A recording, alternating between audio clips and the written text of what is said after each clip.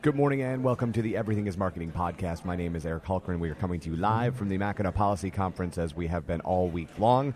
You can hear in the background the people that do not have a giant hangover are enjoying some breakfast here in the Grand Ballroom. So we will enjoy them eating and get on with this. It is the Everything is Marketing podcast. Marketers ruin everything. Welcome to the Everything is Marketing podcast. What I don't want to do is to pretend this is show number one. What would the hero of your life's movie do right now? Do that. Do those things. All right, so this morning, a couple of really fun things coming out of the FCC, and by fun, I mean it's been a really interesting year to follow I don't know what Tom Wheeler this is, but he's a very different Tom Wheeler than the Tom Wheeler that originally got to be the chairman of the FCC because he changed his mind on net neutrality and made some moves to making that a better thing, and now doing some other really interesting things. They're going to meet again in June, I believe it's June 18th, and two interesting things that are on the docket. The first of which is they're going to attempt to eliminate in totality robocalls. And robocalls are the technology that randomly dials numbers and then gets your home phone number or your cell phone number and gives you some sort of message that you likely don't want.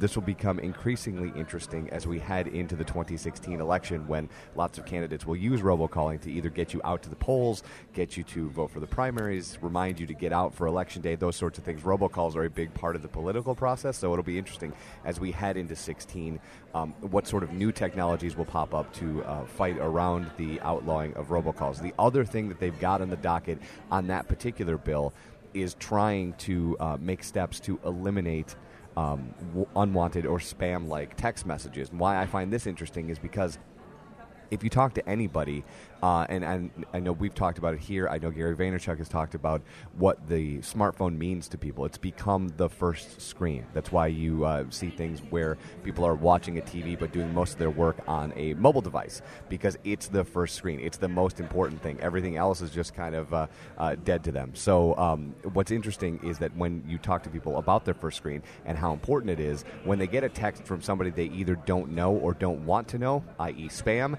it patently offends them. It feels like somebody has come into their house unwanted and starts telling them about a message that they don't want. So the FCC making a step to outlaw robocalls is great. If they can do anything to slow down spam on text messaging, that would be awesome. But if you are anywhere near the age that I am, you've lived through the better part of 2 decades of spam email. They've never really been able to stop that. So the likelihood of stopping it on the text message platform is slim to none, but I like the idea, and I'm excited that they're trying to work towards this. The other thing that they're working towards, and this is really asimilar to, not asimilar, it's actually very similar to what they've done with net neutrality, right? They tried to take a 30-year law and apply it to net neutrality, had to adjust it a little bit and got some pushback.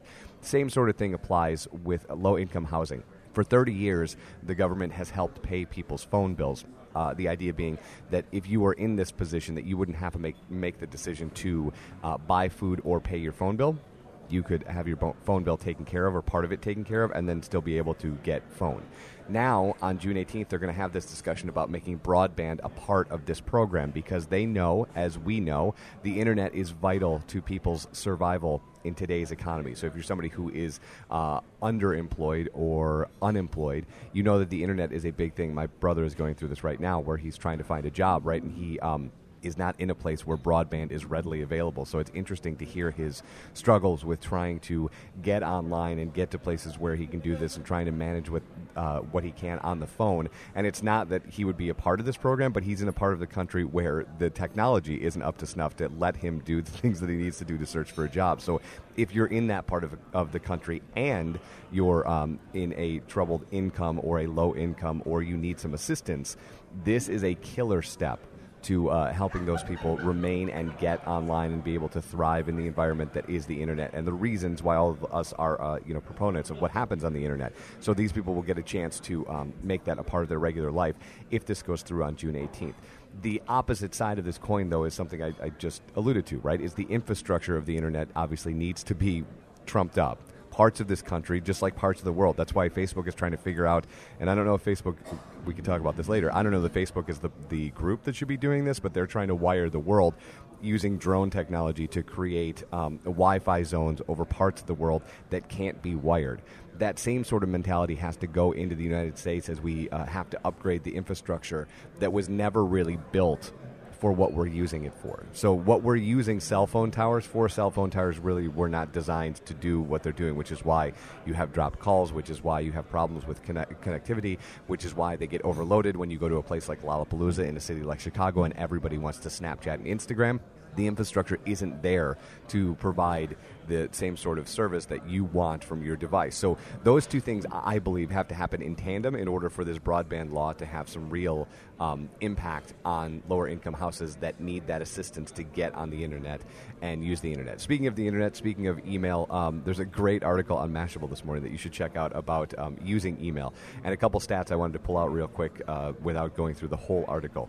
One is there was a study from 2 years ago that showed that it was talking all about like when you have a friend and you look at their phone and their email icon has the number 1200 or 800 or 300 and it gives you stress because that's not how you live your life. You don't understand somebody who doesn't answer emails instantaneously. That comes off the heel of the study that showed 70% of all work email is answered within 6 seconds of being received. You don't think you're wired to your phone? 70% of all email is read within 6 seconds of it being received. So we wonder why we get mad that somebody doesn't respond instantaneously. Here's the interesting part of that study on the opposite end. If you stop to answer your email, if you interrupt a task in order to do that, it will take you 25 whole minutes to get back on task and start working on that. And then in that 25 minutes, how many more emails did you respond to, and how much longer does it take for you to get back on track and finish this project?